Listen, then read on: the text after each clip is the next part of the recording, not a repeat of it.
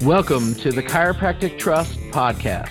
The Chiropractic Trust has been created to protect, preserve, advance, develop, and adamantly defend practices of straight chiropractors who focus strictly on the location, analysis, and facilitation of correction of vertebral subluxation and ensuring that the choice of straight chiropractic care is made available to all humankind throughout their entire lives. The views of the interviewees do not necessarily represent those of the Chiropractic Trust. And now, enjoy the show. Hello, everybody. This is our Chiropractic Trust chat with Jennifer Doriott, who is a chiropractor in North Carolina. And I call her JJ. She's a great friend of mine. And this was an exciting call. I really love JJ. I literally watched her start her practice from zero to what it is today and watched her build it. And what's amazing about her, there are several things, but she's really dialed into the philosophy. She did not get it in school. She came out, started reading books, started figuring out, moved to a city where she knew no one, and started this wonderful practice and developed this great practice. And our conversation took us to a whole bunch of different places, from finances to loans to what it's like to start a practice, and even to some of the unexpected pitfalls like injuring yourself and some of her journey. And it was an amazing time. Anytime I get to chat with my buddy JJ is a happy day. So I hope you enjoy this call. It's a really good one. I had fun. And we're live. We are here on the conference call with one of my good friends and absolute favorite chiropractors in the world. I was just thinking, I said, man, the unfortunate part about chiropractic is we're all on our own little islands, but I think it's if we were in the same hood, JJ, we would be totally like each other's chiropractor and hang out all the time. You are one of my true friends in chiropractic, so I feel very lucky to be on the call with Jennifer Doriott, and we're going to talk about a few things. And because I know you so well, we can kind of get right into it. But the first question, because I want to talk about the beginning of practice, Jen, and really like starting a straight practice, because I think you bring a very unique perspective to that, because I consider myself old. I graduated in 2001. So I'm like, at this point, almost 18 years in. So I think of, when a person asks me how to start a practice, I can't even remember how it was exactly. Like I can't give them, it's not as fresh as it should be. So I remember, I still have some of the battle scars of starting a practice, but I figured I'd ask you, how long have you been practicing now? 6.5 years. So it'll be 7 years in March. So. All right. And you started, so we'll get into your story for a second, but I just want to set it up a little bit. Mm-hmm. So you started, when you started your practice, was it directly out of school, or did you want to do one of those like you worked for someone first? No, it was directly out of school. I graduated November of 2011, and I opened up my practice in March of 2012.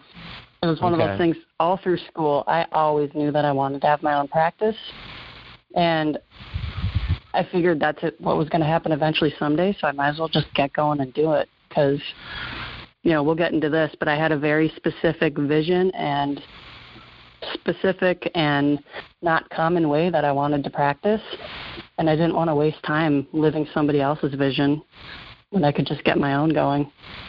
That is awesome. And you're one of those people who, what I know about you, that's your way, that's your attitude. So you moved to, right, I'm sure everyone can detect that little bit of Minnesota accent that you haven't lost.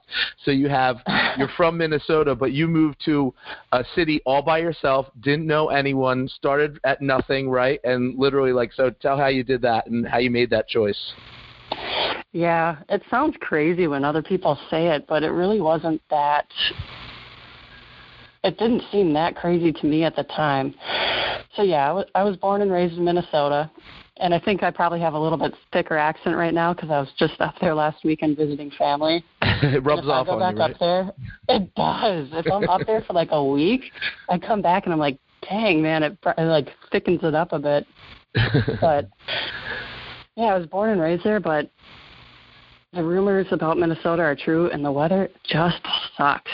It's just not enjoyable at all, and I knew that I wanted to get out of there as soon as I could.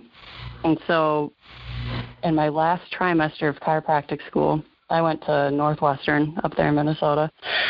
But in my last trimester of chiropractic school, I moved down to Charlotte, North Carolina, and I did my last internship down here. And like you said, I knew literally nobody when I moved down here. I packed up myself as many belongings as I could fit in my Honda Civic, put my dog in the front seat, and we took off, and we drove down here.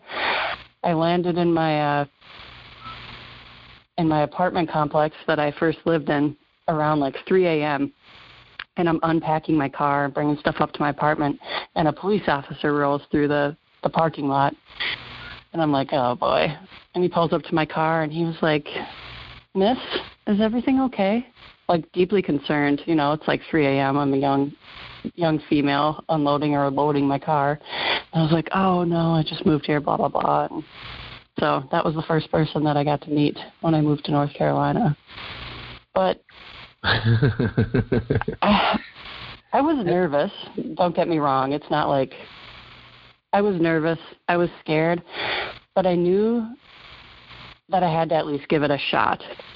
And while I didn't have a plan B, I always just, in the back of my head, I was like, you know what? If things don't work out, the worst thing that happens is I just have to pack up and I crawl back to Minnesota with my tail between my legs and I start over there. Like, so if I'm going to take this risk, I might as well take it now.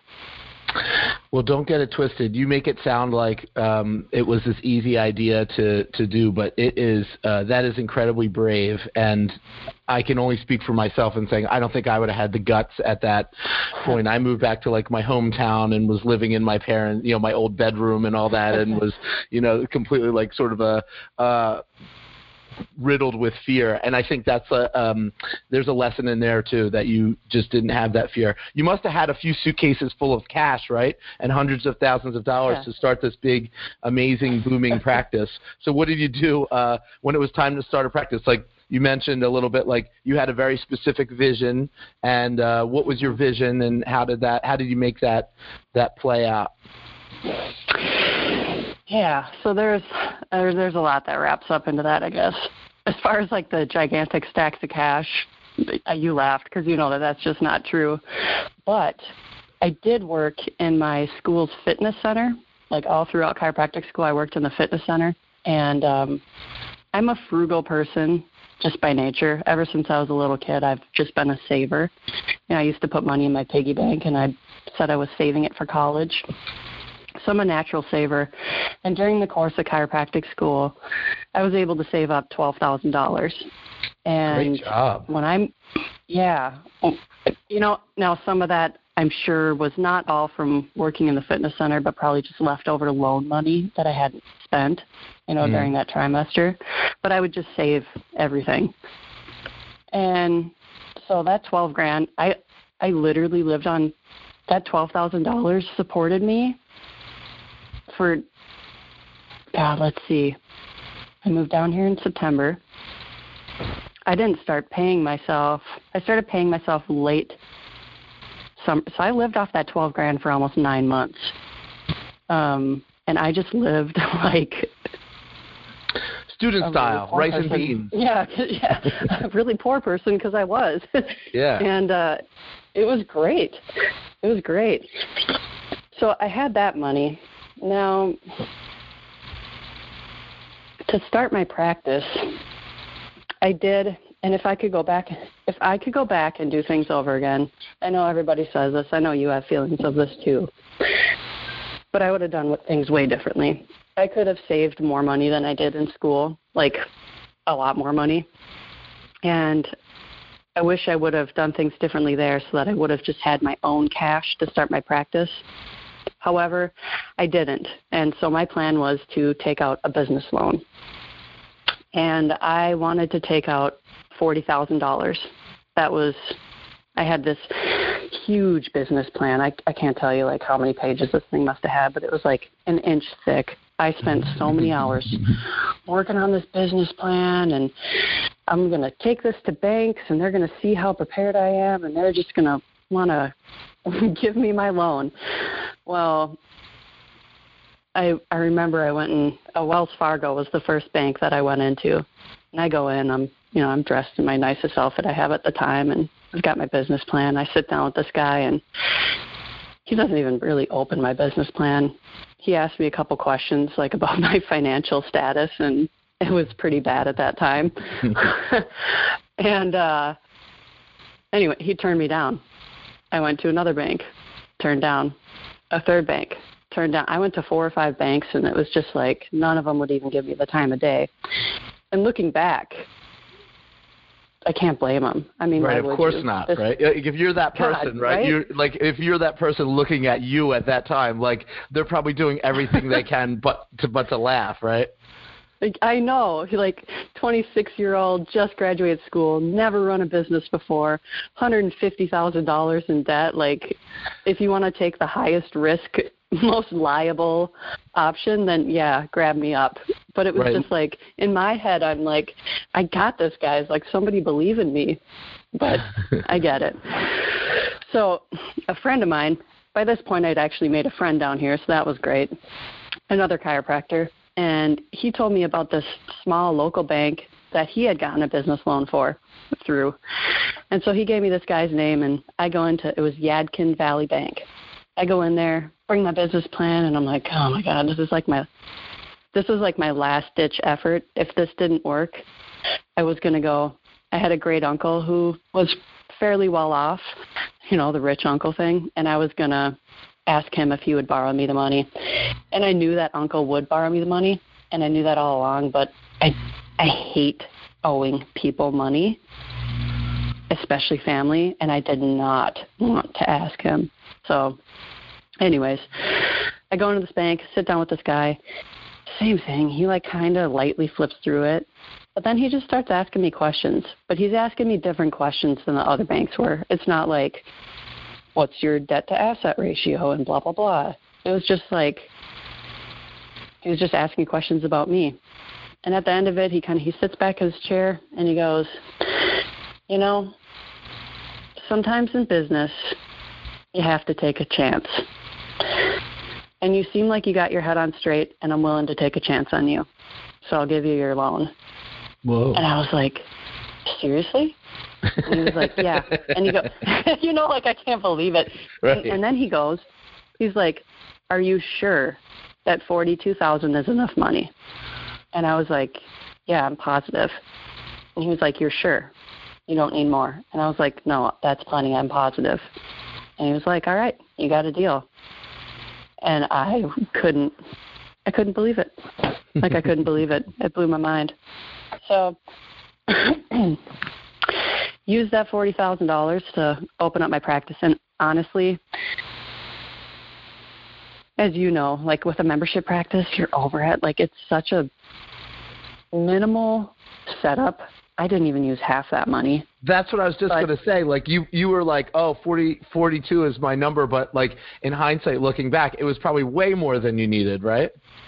Oh God, it was double or maybe a little bit more. It was, yeah. But again, like, I really like having a cushion of money. Sure. And I think having extra money in the bank and like having a pad, having a savings, a cushion, gave me peace of mind where I could do things differently than if, I had $500 in my account and like you're panicking because you need to pay a bill or whatever. Right. I didn't have to have that feeling. Even though it is debt, and we like to talk about that, but right, when you're starting, like, yes. I guess that philosophy is, you can borrow too much and you can borrow too little, and all of a sudden you're tapped out right away and you're scrambling then, and yes. Yeah. Mm-hmm. Exactly. So, needless, like, I'll jump ahead a little bit, but I ended up paying off that loan a year and a half, maybe 2 years early, and I wanted so bad that I took my last payment to the bank in person because I wanted to shake this guy's hand and like thank him from the bottom of my heart for giving me a chance and for doing that for me. And he didn't work there anymore, and I was so disappointed. I know, because I wanted to thank him for taking a chance on me and for giving me the chance to do it.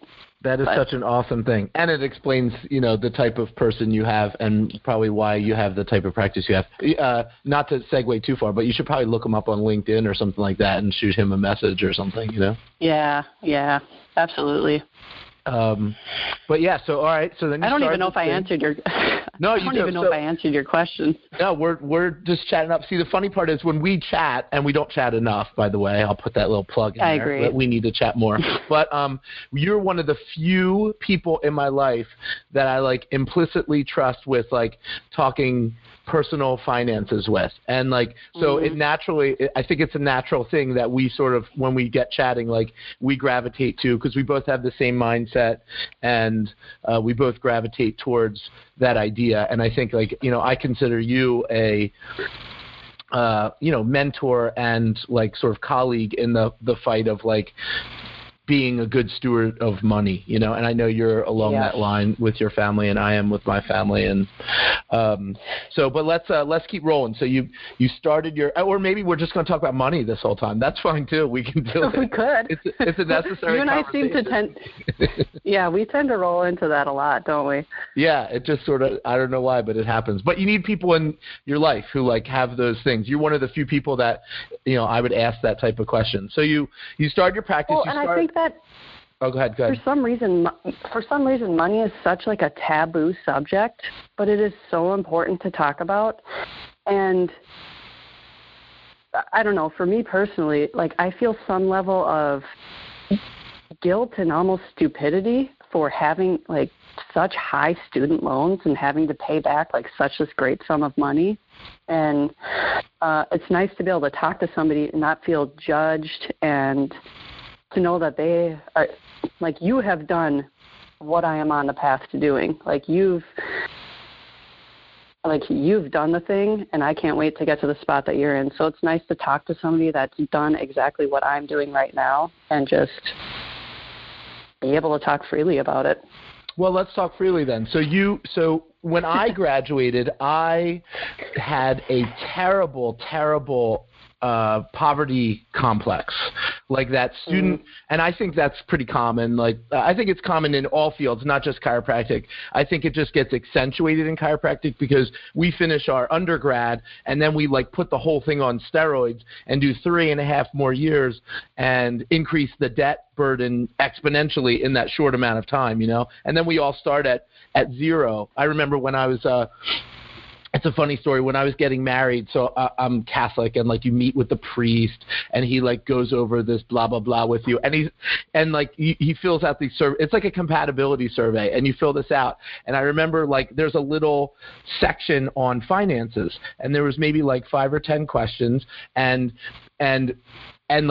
my fiance at the time, my wife was we were diametrically opposed in finances. Everything else we matched up well, but finances we did not match up well because she was graduating. She had some student loans, and then she was going to work. She was going to do a 9-to-5 job and all this stuff. I was in chiropractic school, and so I was I'm going to graduate. I have the prospects of making $0 because I'm starting. I won't have a job. I have to kind of find my way and make my way, and I'm going to have 6-figure debt. And so it was I was just a complete financial disaster. And like you said, it was almost this yoke around your neck that you're carrying around, and you just feel like less than. I remember graduating and feeling I wasn't, as good as even my old buddies and friends or other peers your age or that kind of thing. You feel you, in a weird way, you did something wrong, you're behind the 8 ball already.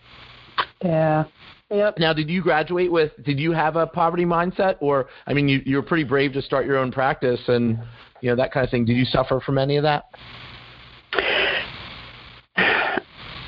I want to say no. So when I graduated, I had these grandiose plans that, I'm going to pay off these student loans in, 5 years. I'm going to be that person that just, tackles this and slams it and just kicks it in the ass. But, I mean, starting a practice, sometimes, I'm I'm going to grow at this rate and this rate, and stuff just never works out exactly how you planned it. And while I grew at a pretty rapid rate, in my opinion, I paid off my business loan, and I wanted to pay that off early. And and get that done. Because you and I both are in the, we know of Dave Ramsey, and anybody who knows of Dave Ramsey, he's got this thing, the debt snowball, where you start with the smallest debt, and you make your minimum payments on all your loans, but that smallest one, you slam it with everything you've got. And then when that's gone, you take all the money you're putting towards that, roll it into the next, and then it has a snowball effect. And so I had done the Dave Ramsey, his class, when I was in chiropractic school. And so that was my plan. Because at that point, I was lucky in that when I got out of high school, I didn't know what I wanted to do. And so I went to a community college.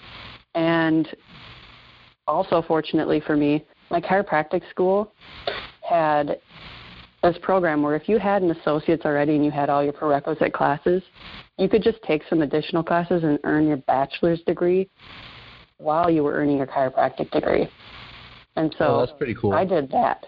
Right. And so going to community college, I worked and I just paid cash. So I didn't have any undergrad debt coming into chiropractic school, which was nice for me. Yeah. But anyway, I digress. Now, so I was doing go ahead. No, you go ahead.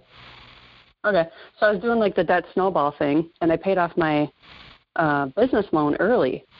However, this is young, naive brain. I had been making my minimum payments on my chiropractic student loans. However, it was on an income-based repayment, and my income was darn near zero, at that point. And right. So I was making $600 payments a month. I don't even remember what it was, but whatever it wasn't even enough to cover the interest that I was accruing every single month. So I pay off my business loan early, and I'm like, sweet, let's get at these student loans. And I go and look at them, and they had gone from 140 when I graduated to 162,000. It's a freaking and I just scam, had this right? moment, dude. I was like, shit. I don't know if we can cuss on this thing, but sure thing. But I was like, you've got to be kidding me. And I was like, oh my God, what have I done? Because I totally could have paid a little bit more towards these and at least kept them even. Mm-hmm. And I might have cried about it even because I was so upset with myself for letting that happen. But it was like, well, it is what it is. Let's get rolling on them. When I graduated, I think my loans were I didn't have undergrad loans. I think my loans were right around $100,000. And so I came out and I refinanced, and my era of graduation. So as soon as I graduated, the percentages went down every year. So everyone who was refinancing year after year after me got better and better interest rates. But once I refinanced one time, I could not refinance again, which is another scam of it all. And so I refinanced down to 6%, which and the ensuing years after, it was people were refinancing at 2 and 3%. It was great, right? But you refinance into this 30-year loan. And I was I'm graduating, I'm 26. I'm I'll be 56 before I pay these off. That's crazy. So I sat there and I didn't want to look at it or think about it. And I just wanted to make the payment, the minimum payment, the appropriate payment every month, whatever it was. And I just kind of rolled along. And as so you were starting your practice and growing it and hitting home runs left and right and doing this awesome thing, which we'll probably talk about eventually. And I was transitioning my practice from sort of what I call regular old chiropractic practice, where I took insurance and all that stuff, and straight-ish, but not as straight as we practice now. And I looked down at my loans one day and I was I've been out of school whatever it was, 7 or 8 years now, and I think I only paid off at that point 25% of the principal. And I'm I'm 8 years in, and I've paid off a quarter of most of this has gone to interest. It's just sort of duh, but it's that stark reality of man, in practice, this is what it looks like when you're doing it. I'll never pay these things off. And then I just over a period of time, that kind of graduated me out of the poverty mindset. I also think for me, when I stopped taking insurance, that was a great thing that changed my mindset regarding money, because I had a value for a dollar. I had a value for a chiropractic patient reaching into their pocket every day, every week or every month or whatever, and pulling money out and handing it to you versus this sort of fictitious third party that just made money appear in a check in the mail. Like, it just changed things for me. And so, yeah, I just changed my whole thing. And in 2 years, I just switched gears. And in 2 years, I paid off the rest of the 75% remaining balance on the loans. And I was like, that's it, done. I'm not sleeping, breathing, or eating till these things are gone. And it was a great lesson. More than anything else, it was a great lesson. Right. So tell me this. I can't remember how I grew a practice. So you start at zero and you're growing this, you're like, how did you market? What did you do? How did you get people through your door? All you knew so far is the cop, right? So how did you get out there in the world? It's funny. I think back now and it's just like, I can't even remember those first year or two. Like, it seems like way more than 6 or 7 years ago than all that happened. But I do remember I would do some sort of external marketing event at least 2 weekends every month, whether it was like a 5K race or some little craft fair or some whatever. I did do a lot of that in the beginning.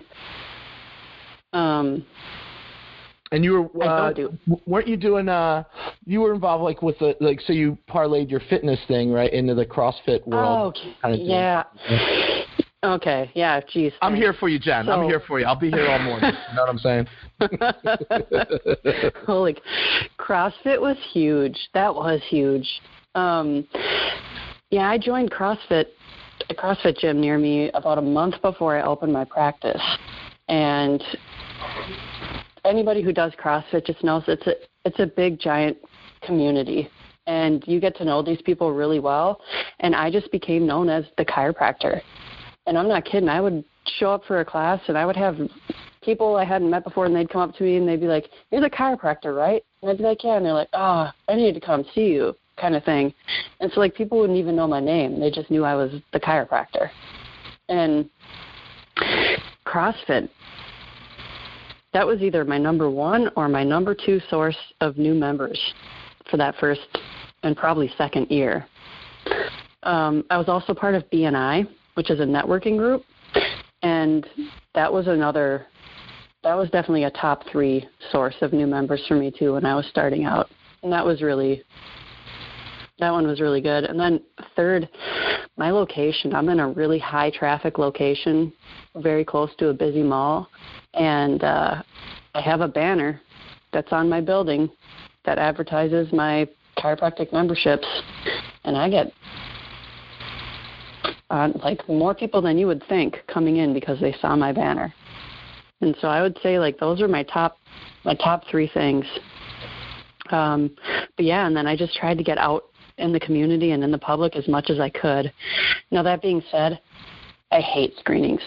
I do not enjoy external events. They drain me. They don't give me energy. I feel like a used car salesman, and we've talked about that before too.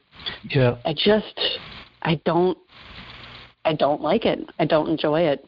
And so these days, I literally don't do them at all. I might do 1 or 2 external events a year, but it's like there's a neighborhood that's close to me, and they'll have a pool party before school starts every year, and I'll have a table at the pool party, and I'll host games and give prizes, but really that's about it. Yeah, well, and so you're I think that's important to almost reiterate. So you're, what did you say, 5 or 6 years or 7 years into practice, and you're doing almost zero external marketing. Yeah. Literally.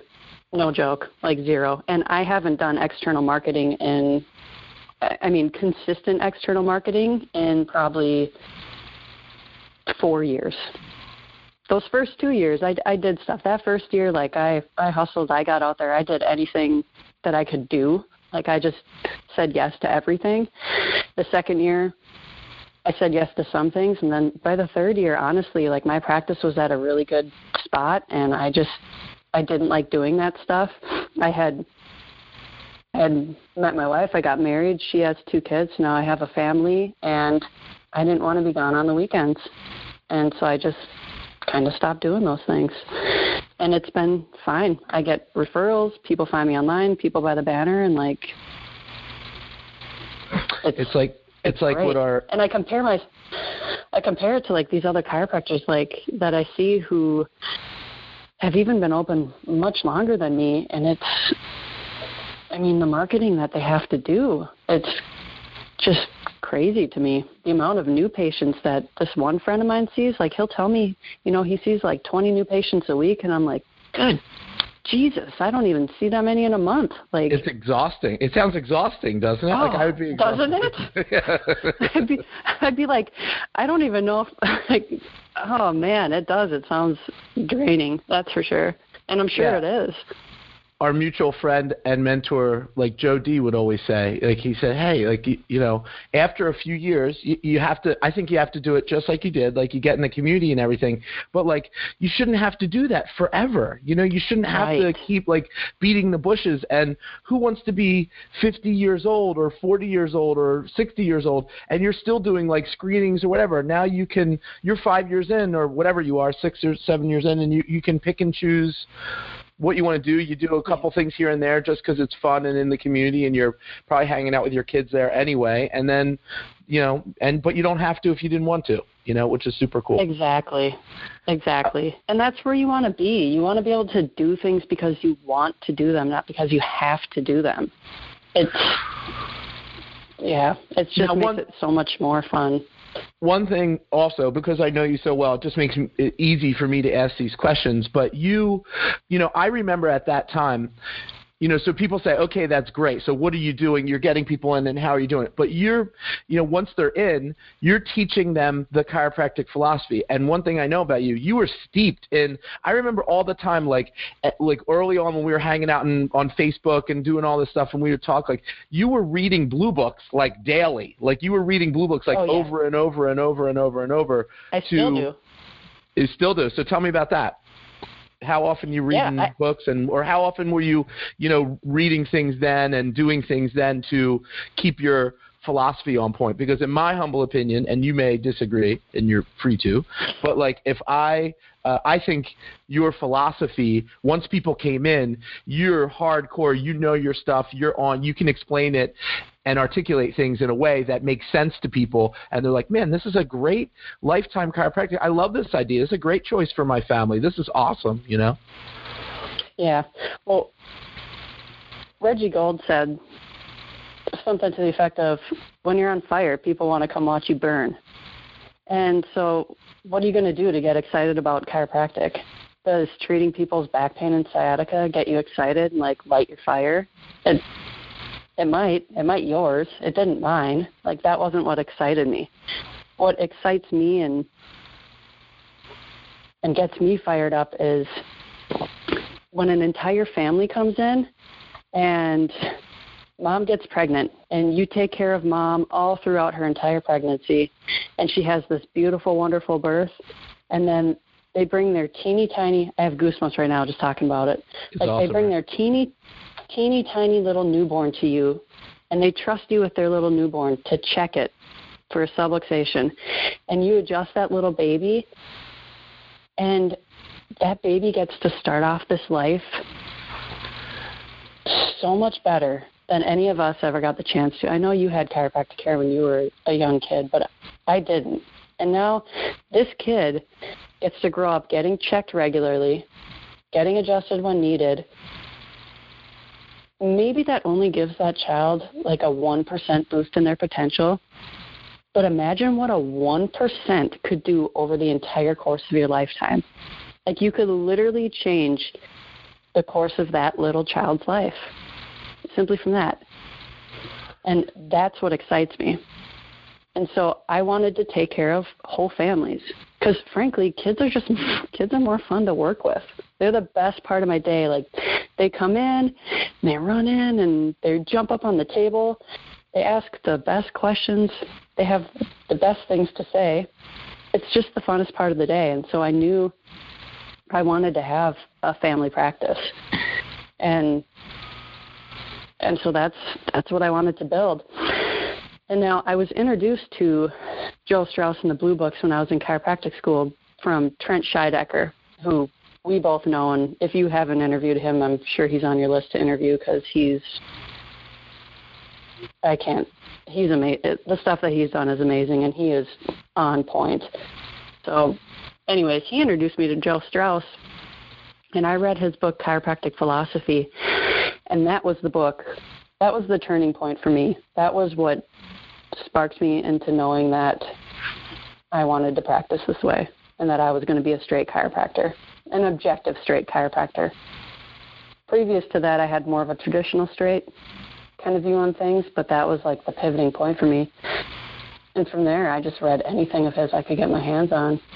And now I own every single one of the Blue Books, and I will go through and I'll reread them. Currently, I'm reading his Pivot Reviews. Are you familiar with those? Yeah, I think I have a couple.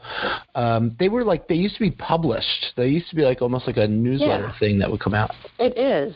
It's just a compilation of newsletters, and I really like them because it's 1 to 3 pages, because it's just like an essay kind of thing, but he put them in a book. And so every morning before I open, I read one.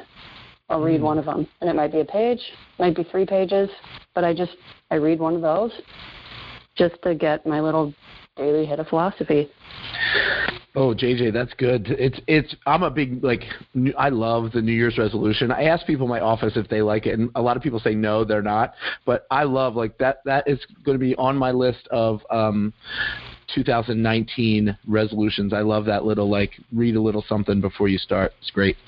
Yeah, well, and, the Pivot Reviews are just so easy because they're short like that. It's tough to, be I'm going to read a snippet from a green book every day before I open. Sometimes that stuff is just super heady, really long, and drawn. DJ's writing, he was so smart, but it can be really hard to follow sometimes. And so, it's good to set goals, but you got to set ones that you're going to be able to hit, because otherwise you're just not going to do it at all. And the Pivot Review is, in my opinion, the best way to do that reading. It's just easy. Are you a resolution person? Are you going to set here's my 2019 goals? Do you do that or no? No, I don't. So have you heard of Gretchen Rubin? No. She has the 4 personality characteristics. Okay. Well, you should look up Gretchen Rubin 4 personality characteristics or something like that. And there's some quiz you can take, and it'll tell you which one you are. But her thing is that there's 4 different types of people. And you have, the upholder, obliger, questioner, and rebel.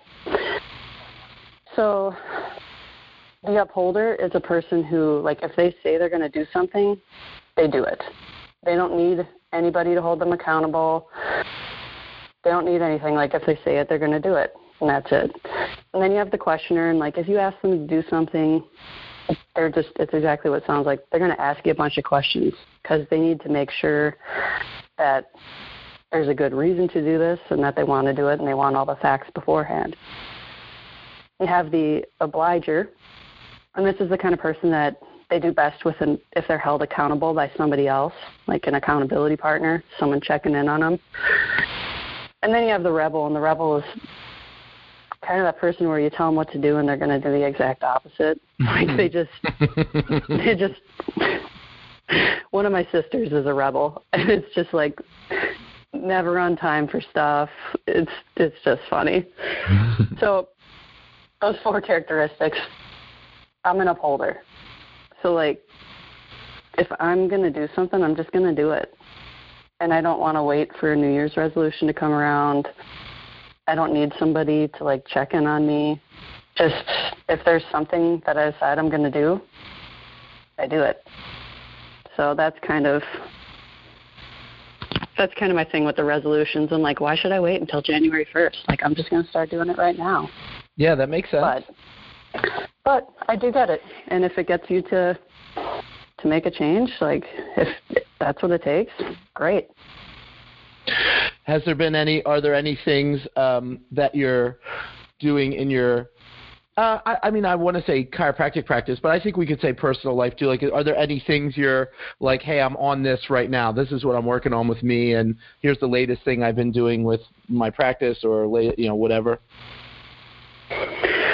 Oh man, 2018 has been a really interesting year for me. On a few levels. So we haven't really touched on it, but like we'll get into it now because we wanted to talk about this. But what got me into chiropractic was I had a snowboarding accident and I herniated discs in my lower lumbar. And going to a chiropractor, I recovered great from it, like near 100%, really didn't have any issues, whatever. Fast forward to probably 3 years ago, and like I just had chronic, awful back pain issues, and I had attributed it to CrossFit, honestly, like just pushing myself too hard in the gym and injuring it a couple times, and then just injuring it one time too many, and I had to stop doing CrossFit. And this back pain, it literally plagued me for the past 3 years, daily pain, constant. Towards the end, it was constant. And I won't go through like all the details, but anyway, it was miserable. And like it took a toll on me. It took a toll on my practice growth. Really from 2014 until this year, it had stalled. Like I was holding steady, but like, I'd gain a few members and then I'd lose a few and gain a few. So like I always just kind of maintain this baseline. Mm-hmm. So fast forward to this year, and a lot has happened this year. This was the first year that I really finally was able to start tackling my student loans with like full ferocity. Because even though I paid off that small business loan early, when I got married, my wife did bring in some debt of hers, and it was smaller than mine. And so we took care of all of her stuff first, using the debt snowball method. Nice. So this year, 2018, was really the first year that I was able to get after those. And just to get the money part of 2018 out of the way, I started the year with $162,000 and some change on my student loans. And currently I'm sitting at $125,000 and some Boom. change. So, yeah. Crossing. Dude, I know. It feels so good. Like, it feels so good. I can't tell you how awesome it feels to have made that big of a dent in 1 year. And next year it's going to be even more. Like, yeah. Oh, that's awesome. I know. That gave me goosebumps too, man. I know. I was going to say, I just got goosebumps. That's cool. It's so good when you see like, and there's that like, so you took a huge big bite and then you're like, oh man, but I still have this. So here's me versus you, right? So I'd be like, oh man, I still have this like 120, it's still six figures, blah, blah. And you're like, but this year is going to be even a bigger bite. That's what makes you JJ. This is going to be a bigger bite, and I'm going to kill it more, and I'm going to just obliterate this thing. That's awesome. And you're going to be like, in 2 years, you're just me laughing. Yep. Oh, yeah. I'm crushing these things. They're great. They're gone so fast. I can't wait. And, okay, so that's the money. Oh, and on top of it, in 2018, I also concurrently, while chunking away at these student loans, we got our home emergency fund is fully funded. Nice. So we have 6 months. Like if stuff hits the fan, we have 6 months of money set aside. I also did the same for the practice. I have 4 months of reserves set aside. So like I feel so financially secure, stable, and like I feel so good about where things are and where they're headed that it is such peace of mind I can't even put it into words. That's great, because a year ago you were probably not in that place when you were hurting, right? No. No, not at all. Not at all. So back to the back pain. This year, it was oh man, it's so bad. I could barely stand for like extended periods of time before my back pain would just get so awful. I couldn't sit. Like sitting for really any period of time was amazing. And so in between members in my practice, I have this back room that's empty. I'd go back there and I would lay on the ground. And I would lay on the ground and wait for members to come in. And then I would get up and come out of this back room and adjust people. And then I would go back into my room and I'd lay on the ground. And I was like, there's just no way to live. Like I couldn't work out like I wanted to. And throughout, like, I'm getting weekly massages. I'm getting adjusted 2 or 3 times a week. I'm getting spinal decompression twice a week. I'm getting electric stimulation. We're doing laser. I've done acupuncture. Now let's you name it. JJ, I want to interrupt you for a second because I think I think you're touching the line, and it's in a very important line. So I want to sort of set this up, and I want to ask you a question, and I want to see how you would answer that. So here you are. You're a straight chiropractor. In your practice, you have this lifetime practice. You just talked about how families come in, and then you get to see them again next week, and you have these people who come for years, and you have also what you would call a non-therapeutic practice. You're straight as an arrow. When people are asking you about symptoms, you're saying, I don't treat symptoms as a chiropractor. I'm here to remove your subluxations and let your body express itself however that looks. And then here you are being hit by this, stricken by this, body crisis, and you're forced to go out into the therapeutic world and seek help. And I think a lot of chiropractors, I think there's a segment of chiropractors who might be listening to this who are going, aha, see, she went out and she's mixing and da-da-da-da-da. So how do you rectify that for me, right? So I'm sort of like, Joe ignorant, and I'm just saying she's doing spinal decompression. I told you chiropractic isn't enough and blah, blah, blah. How do you philosophically rectify that? It's easy because chiropractic and the correction of subluxation is not for back pain. Like, there are physical symptoms that you have, and chiropractic's not a cure for them. Like, it's not a cure-all. And there is validity and purpose and a good time and a place for pretty much all of these therapies. Like, they are beneficial and they can help with some things. And,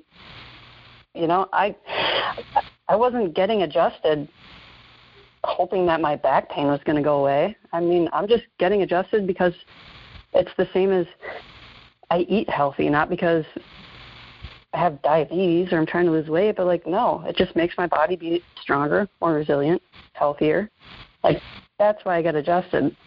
But yeah, and I am. For a lot of people, it's hard to answer, for a lot of people, that's hard to understand, it is. Chiropractic's this piece, and then they're stuck in this practice that is addressing that, oh, I'm sorry, Jen, I've been adjusting you twice a week for 8 weeks and your back pain hasn't gone away. And I guess chiropractic has failed you, and you never thought about that. You think about it in a different way, in my opinion, the right way, but not the only way. Right. There's other legit ways to think about it, So anyway, I interrupted you, but I thought that's an important, I just wanted to sort of see how you rectified that in your mind. Look, I'm having this thing, I need to go elsewhere. So I interrupted you. So you're doing laser, you're doing decompression, you're trying to find something to stabilize your, whatever's going on. Yeah, because it's bad, and I would have flare-ups here and there where I can't do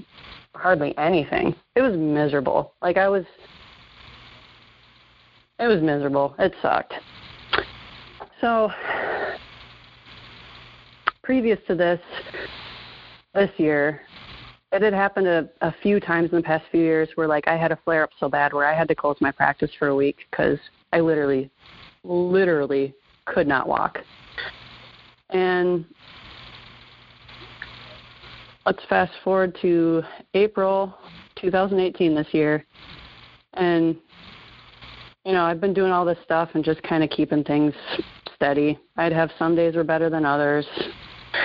Come April, and something happens, and I have a flare-up, and, dude, it took me out. I had to close my practice for a week. When I did reopen, I had to have some chiropractor friends come in that week and adjust my members for me because, like, I just physically couldn't do it. And it's at this point that I'm thinking, I don't know if I can be a chiropractor. Like, I don't know if my body can physically handle this career for the next who knows how many decades. And so I'm starting to think, like, what else am I going to do with my life? Because I don't know. I really, really don't know. And it was a really scary, really, really, really scary time. And on top of that, not only I might not be a chiropractor, but, like, physically what's going to happen to me as a person. Like, if this is what my life is like when I'm 30, what does 65-year-old Jen look like? I don't even know if I want to be living. Like, the quality of life. If this is what my quality of life is like at 30, if it's going to get worse by the time I'm 65, like, it's not even, that doesn't sound fun to me at all. So right after that really bad spell, I went and I met with a neurosurgeon because I was like, this is the only thing I haven't done. Let's just hear what they have to say. And we left that, and I turned to Rachel and I said, there's no way in hell I'm getting surgery. Because what he wanted to do, he would have did an artificial disc at one level and then a fusion at the next. And I'm like, I can't. There's no way. There's no way that will end well. So I was at, like, the end of my rope. And I am very much an independent person. I don't like to ask for help. I like to take care of things on my own, all that. And so that's what I'd been doing up until this point. And I finally was just like, you know what? I need to ask for help because maybe somebody knows something that can help me, and maybe I'm just missing some really simple something. And so I went on the membership page.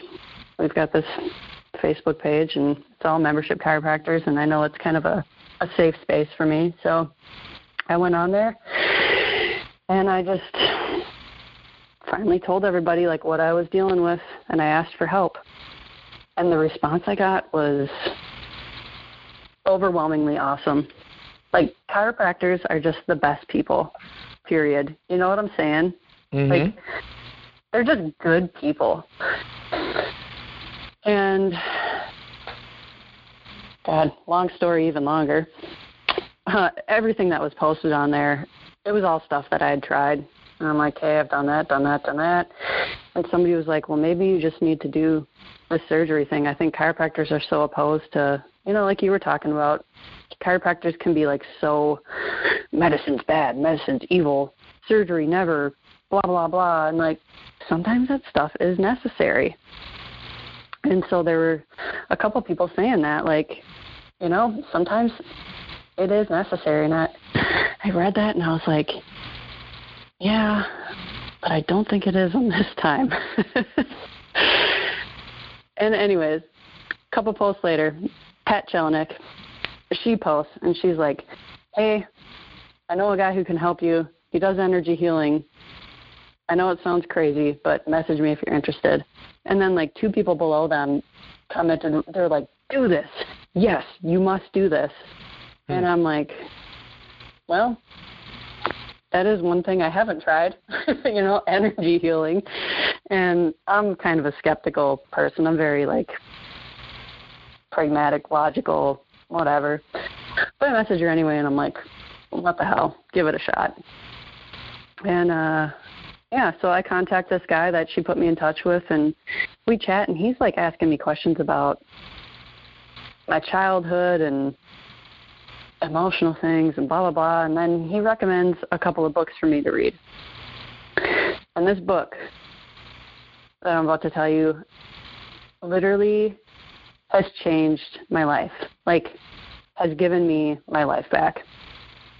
And it's Healing Back Pain by Dr. John Sarno. Yep.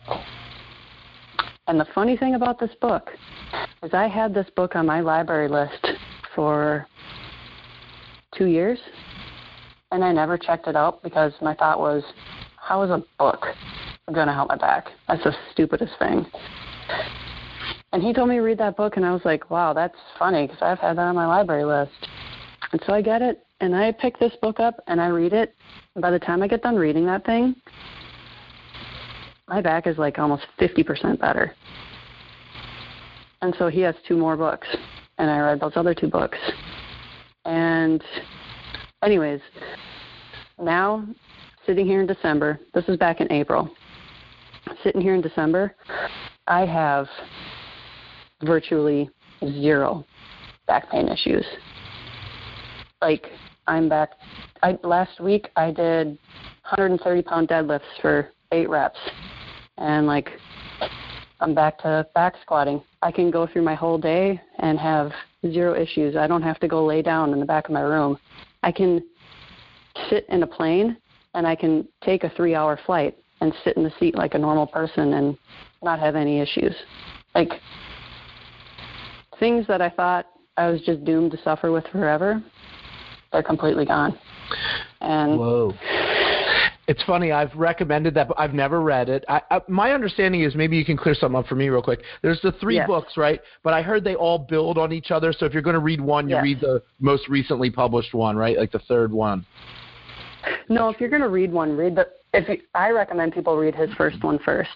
Oh, okay. Like, read them in the order they were written. Because the last one gets more into... So, to give kind of like an overview of what this book is about, he talks a lot about the mind-body connection and how powerful the brain is and how much of an effect it can have on your body. We tend to like separate the two, the brain from the body, but they're very connected. And that a lot of people's back pain is due to subconscious repressed emotions and feelings. And no one likes to hear that idea. Nobody likes to hear that idea. I recommended this book. I've never read it, but no one likes to hear that. I hate like even talking about this book because like you say that kind of stuff and people are like, even I would have wanted to roll my eyes and be like, seriously. But like, you got to just read the book and seriously just, and it's, everybody has these. Not everybody has back pain, but like everybody has like repressed subconscious emotions. And for some people, like they're big and need to be recognized and dealt with, or they're going to express some other way. But I hate even talking about it because like it makes it seem like, wow, are you like just an emotional mess? And no, I'm not. No, it's not. That's not what it is. You know, but you say it's the reluctance of people to consider that in part of their lives. Like you tell people, and again, we're straight chiropractors. We don't typically recommend this stuff, but like in looking at ourselves, right? I'm sure you looked at yourself and said, "Geez, maybe it's gluten." Right? Or maybe it's dairy. And then you'll go to that right away. Like, it's gluten. I need to go paleo diet, right? Or like keto diet and do all this, like, we'll go there very willingly in our lives, but we'll very reluctantly explore like the mind, And I recommended that. Like I tell people all the time, like if someone comes in and they're sort of not getting it and they're having trouble understanding that, like, because they've usually been trained by other chiropractors that chiropractic is for back pain and you're just supposed to adjust my back. Like I've recommended that book to people before who like are not understanding the idea that I'm not here to treat your back pain. I am here to remove your subluxation and let your body express itself how it needs to.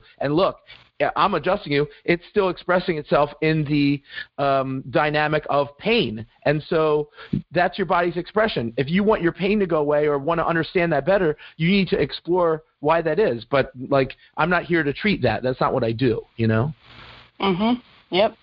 Yeah.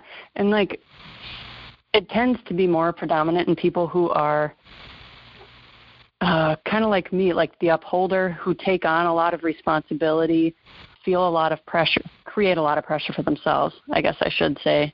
And like, you know, the drivers, the pushers, the whatever, like you put a lot on yourself. And when you have a lot on your plate, like it's a lot for you to process, and sometimes it's just a little bit too much and you need to chill out, or else, yeah, it's going to bite you.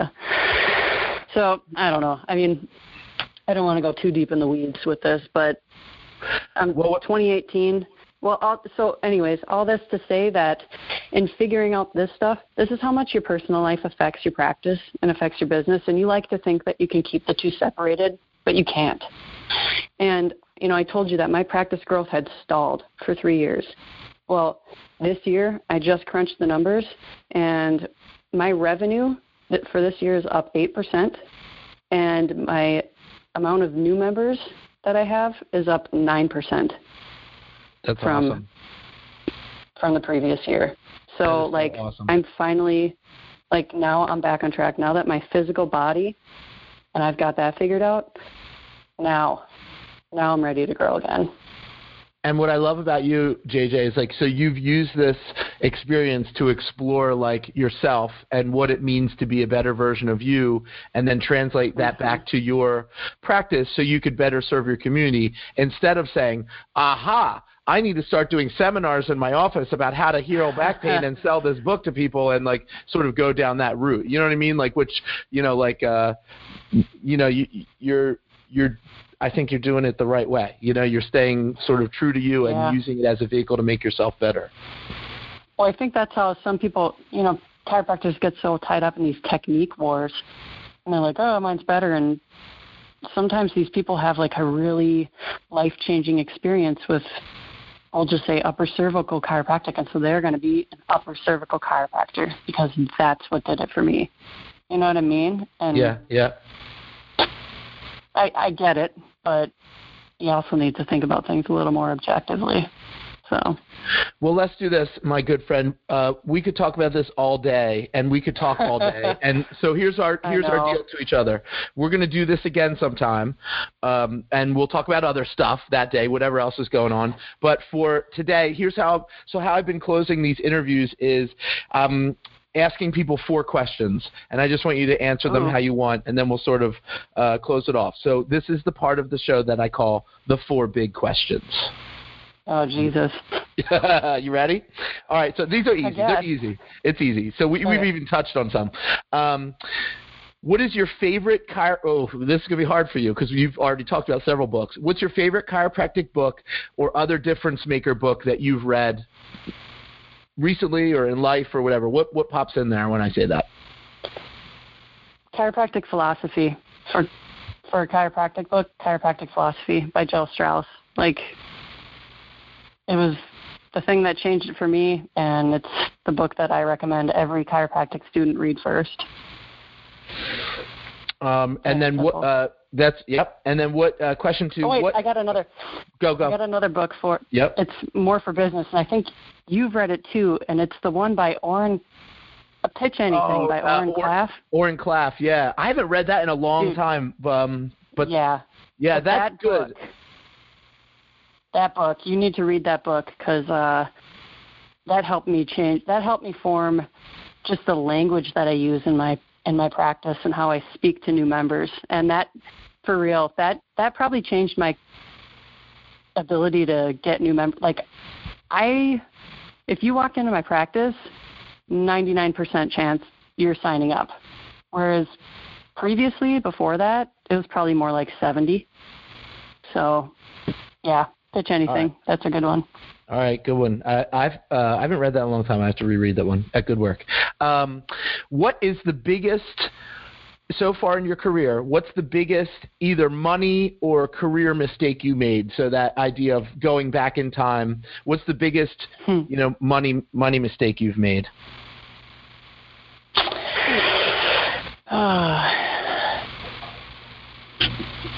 Sleeping on the student loans, not paying attention to those and letting them accrue interest.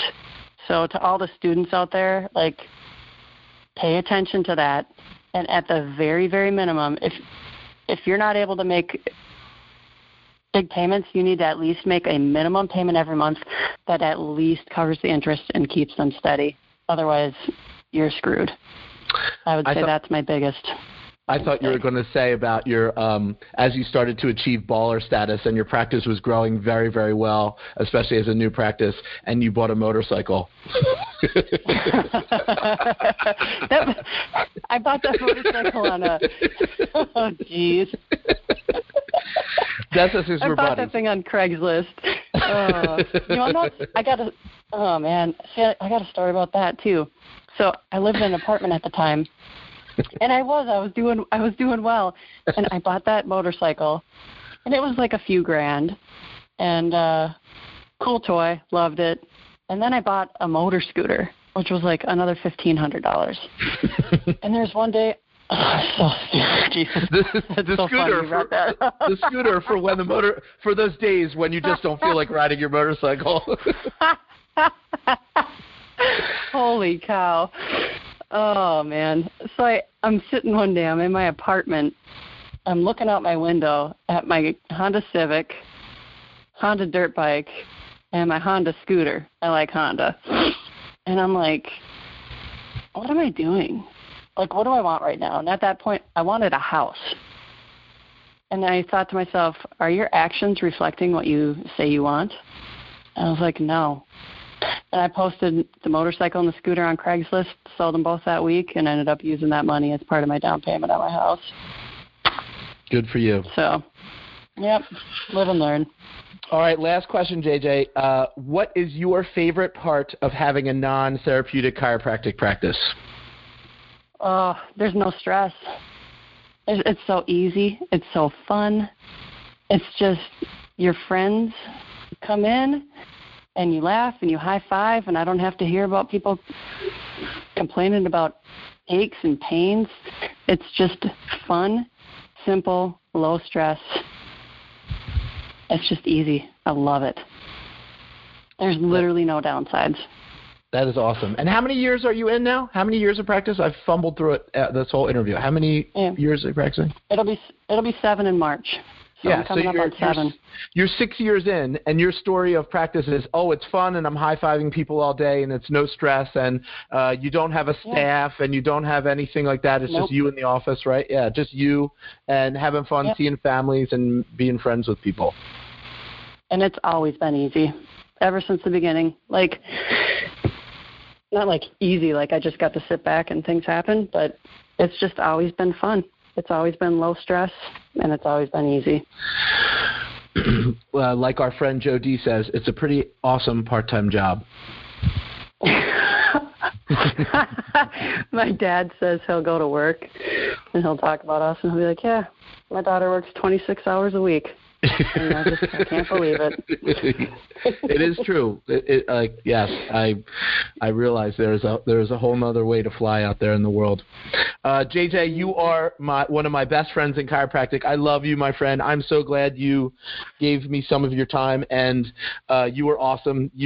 This is going to be great for people, and selfishly, it's going to be good for me. I'm going to take a couple tidbits you gave me today and start doing them in my own life. So I appreciate you. Thank you. Thank you so much for the opportunity. I love talking with you, and I love sharing my story. I appreciate all the kind words, and I appreciate you too. So thank you, Damien. Let's talk again soon. Say hi to Rachel for me and give those kids a kiss, all right? Absolutely, I will. All right, see you later, my friend. So Jennifer Doriott, That's it for today, and we'll do this again sometime soon. Absolutely. All right, see you, kid. All right, bye-bye. The Chiropractic Trust has been created to protect, preserve, advance, develop, and adamantly defend practices of straight chiropractors who focus strictly on the location, analysis, and facilitation of correction of vertebral subluxation and ensuring that the choice of straight chiropractic care is made available to all humankind throughout their entire lives. The views of the interviewees do not necessarily represent those of the Chiropractic Trust.